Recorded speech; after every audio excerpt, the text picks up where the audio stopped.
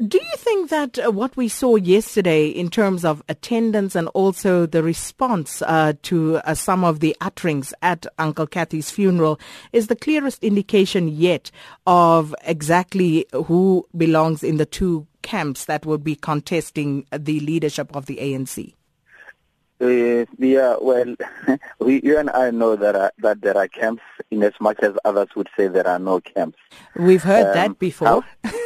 Yes, yes. So, but I think what is coming through is a view that says, regardless of our differences, right?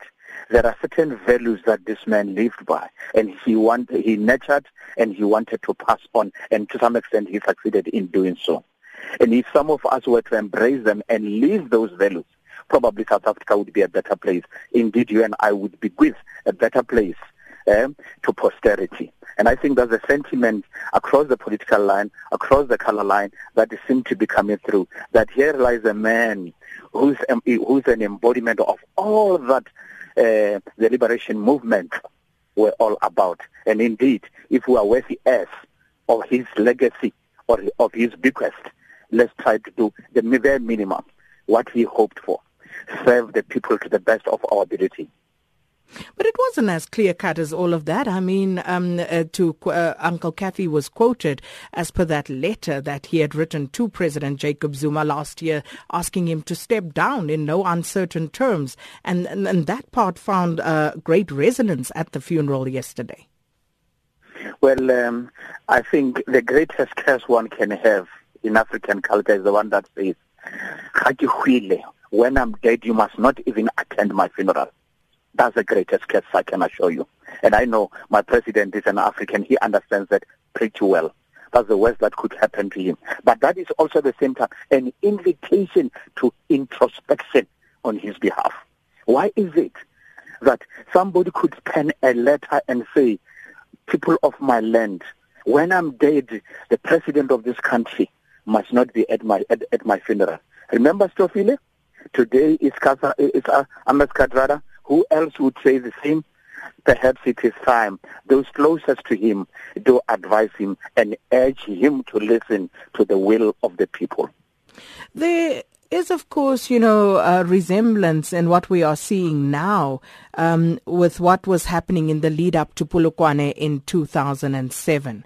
Do you think that this year's elective Congress could go the same way and would be as brutal as that one was?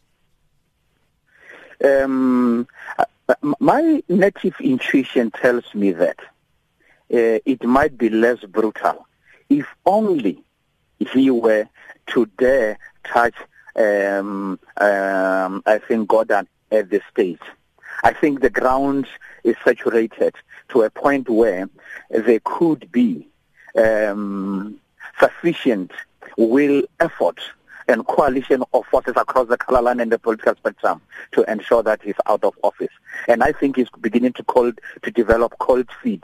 And those parasites that benefit out of his tenure in office, I'm sure they are also advising him otherwise. So it could be less brutal, right, if they were to find a mechanism by which they can take him out of office in the next 6 months. And I suspect the removal of Gordhan and company could precipitate such a situation, which may even give them enough time to regroup before the elections in 1999.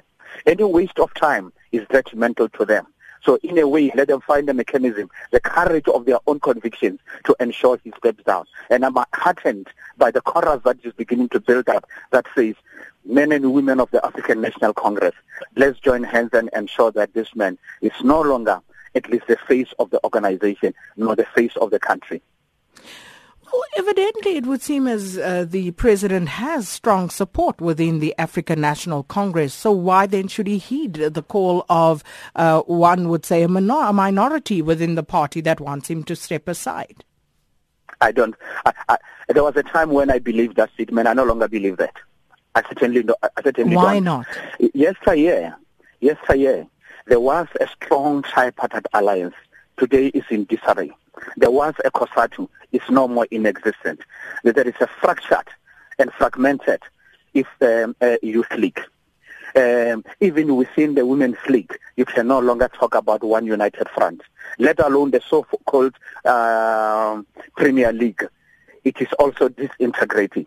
So the forces that were there 6-12 months ago are beginning to fall apart.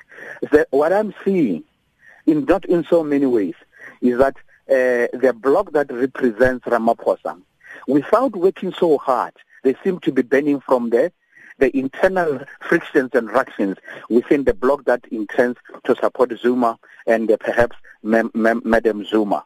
So I'm saying I don't see the president being as invincible as he was 6-12 months ago. Neither do I think the bloc that seeks to advance the interests of Nkosazana Zuma likely to win. I think at the face of it, state institutions indeed have been infiltrated and are being manned by men and women, to some extent with due respect, are seen to be serving his interest. But in politics, it works like that. In the fullness of time, due to the politics of the stomach, people tend to take stock. Even those that are clearly the likes of Batabile Jamin, the likes of Faith Mutambi, in the fullness of time, they may ditch the president, knowing that it's a lame duck, looking into the future, there's nothing that they can still benefit. Neither there is any harm that it can still cause to them, save to remove them from the executive, but he can't remove them from Parliament.